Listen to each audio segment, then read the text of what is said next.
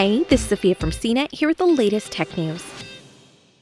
The European Commission unveiled two major pieces of legislation on Tuesday that could dictate how tech companies are regulated in Europe in the coming years. The Digital Services Act and the Digital Markets Act, which were originally expected at the beginning of December, were unveiled by Commissioners Thierry Breton and Margrethe Vestager during a press conference in Brussels. Together, the pair of acts propose a new set of rules for all digital services, including social media, online marketplaces, and other online platforms. They are designed to boost competition across the bloc, while also keeping users safe from the many harms they can potentially encounter online.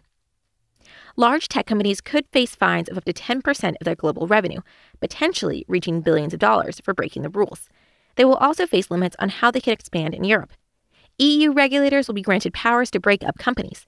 But both Vestager and Breton have expressed on multiple occasions that this would be a last resort, with Breton adding on Tuesday, there is no such thing in Europe as a company being too big.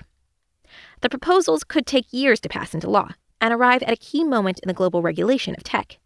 Earlier on Tuesday, the UK released its own proposals for preventing online harms. Meanwhile, in the US, conversations about whether to break up large tech companies are ongoing. Europe has taken the lead in efforts to rein in big tech, but has yet to successfully balance regulation with creating an environment in which its own digital economy can blossom.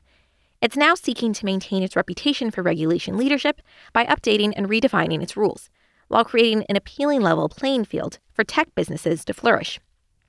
The Digital Services Act, or DSA, will apply to all digital services operating across Europe and includes rules on the removal of illegal goods, services, or content from online platforms, providing recourse for users whose content has been mistakenly deleted by platforms, large platforms preventing abuses of their systems, transparency measures covering algorithms and online advertising, allowing researchers to access key platform data for the purposes of scrutiny, ensuring sellers of illegal goods and services can be traced and tracked down, and cooperating with public authorities to ensure effective enforcement.